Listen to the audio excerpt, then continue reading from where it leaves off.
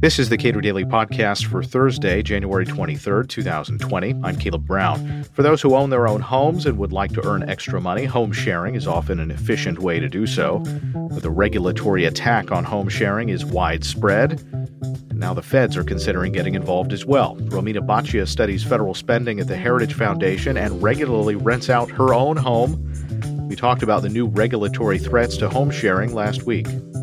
What was the regulatory environment like with respect to renting out either rooms or your entire home when you started? That was something I looked into very deeply, in part because I'm of German descent and I like to follow the rules. And what I found is that in my particular area, I'm in a mixed-use zoning place, so we're allowed to have commercial businesses on our property. So that was good news. And I couldn't find anything that would specifically prohibit or allow the kind of short-term rental that we were thinking of doing. What I did find is that any regulation that did exist was pertaining to larger establishments that were more like hotels with 9 or more rooms. So we could basically do whatever we wanted without infringing on the rights of our neighbors. You know, the standard nuisance protections apply. And that's how we've been operating. And the other thing I looked into is like what taxes I would owe and how I would be able to pay those. That was a little more complicated. Federal tax was very easy. It's just income. But on the state and county level, like would I be subject to the hotel tax or just the sales and use tax? Sales and use tax was pretty obvious, so I paid that. But then last year, my county, after hearing from the hotel lobby a lot, frequently, and also receiving some financial contributions, decided to adopt very strict new regulations where now I have to meet various onerous requirements. Many of them are arbitrary, and I have to pay to get a permit and then hope that that permit comes through. All right. So how does that change the landscape, or how does that change your decision about moving forward with this? Well, right now it's increased my costs because I've had to, I think I have like 12 fire extinguishers in my house right now because I had to have one in every single room, living space, bedroom, everywhere. So some additional costs, filling out the paperwork. It just adds a lot of uncertainty. You know, when people book their vacations, oftentimes they'll book your home many months in advance. And right now I only have a temporary permit, and I actually have some bookings that would kick in after that temporary permit expires, and I just have no idea if I'm going to be able to host these people or not. So that makes it very difficult to run my business and accept bookings for next summer.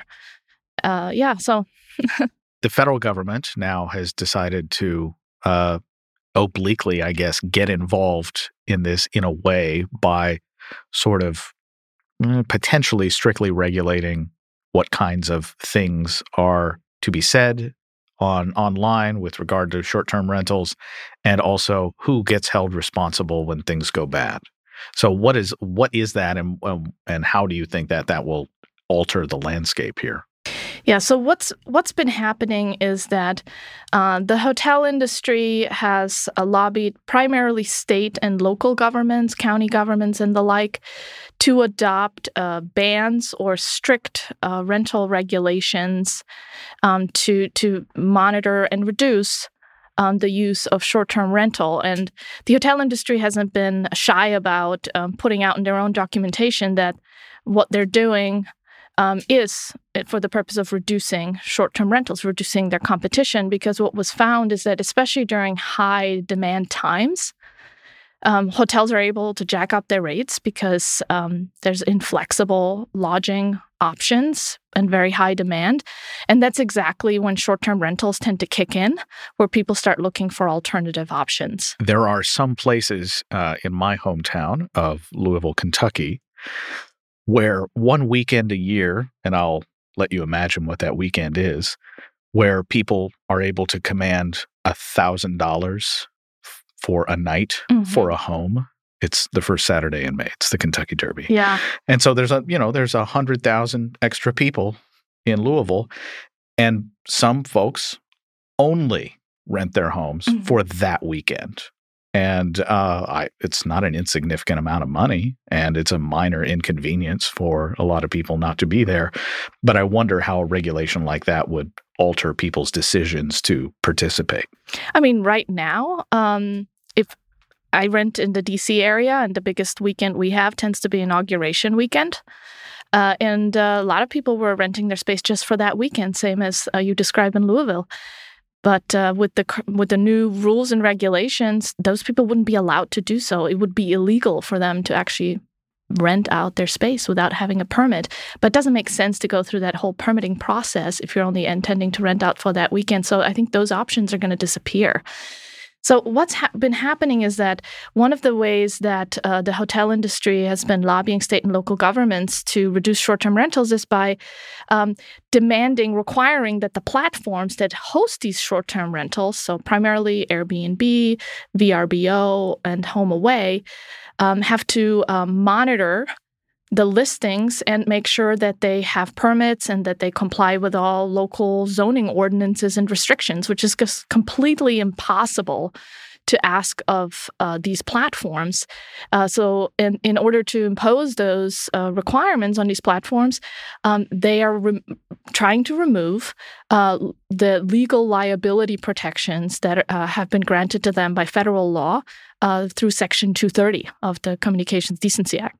So, and the only reason this is a problem is because someone is paying someone else, right? That's the argument. A whole lot of this would be sort of unconscionable federal overreach, if not for the fact that somebody is paying someone else for services.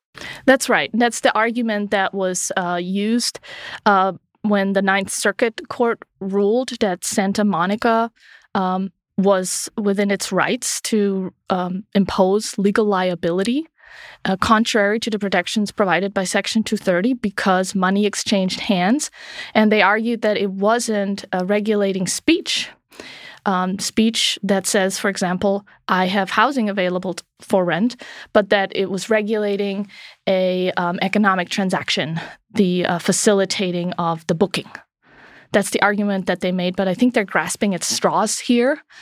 And it is very much regulating speech, and Section 230 applies to that. And that is why there's now a law before Congress to strip all rental platforms, not just short-term rental platforms, but all online rental platforms of Section 230 liability protections if they receive a complaint from a state or local government or any private party that a listing on their website is illegal or doesn't meet all possible zoning requirements or even private HOA restrictions. And that is really too much to ask of a platform to be able to police laws that can spring out of, thousands of jurisdictions and private entities. And the bottom line, I suppose, is that the final analysis, all we're going to get for this is a dramatically reduced volume of these kinds of transactions. Right. And for consumers, what it means is that they can expect to pay higher prices and have fewer options for them to find the accommodations that meet their and their family's needs.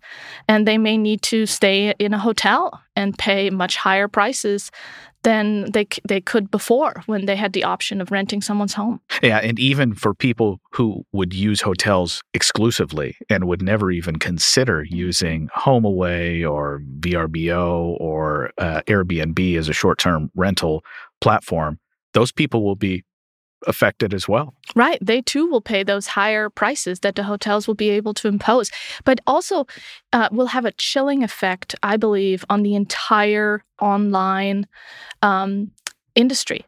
Because if you think about other providers that are facilitating peer-to-peer transactions, like, for example, TaskRabbit, that allows you to find a handyman to help you with something around the house, if you extend what we're seeing happening with these rental platforms to some of these other industries, it could mean that TaskRabbit now has to verify that that handyman has all required certifications and licenses and is registered with the state and whatever else requirements the state or local government may impose that will be too onerous for that platform to be able to monitor and then face liability for that could cause them to go bankrupt potentially.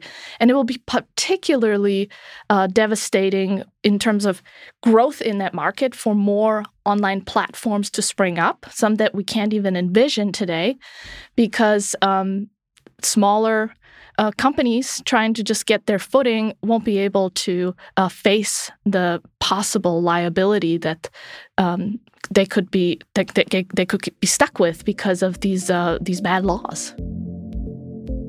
Romina Boccia is a fiscal and economic policy scholar at the Heritage Foundation. Subscribe to the Cato Daily Podcast wherever you please and follow us on Twitter @CatoPodcast.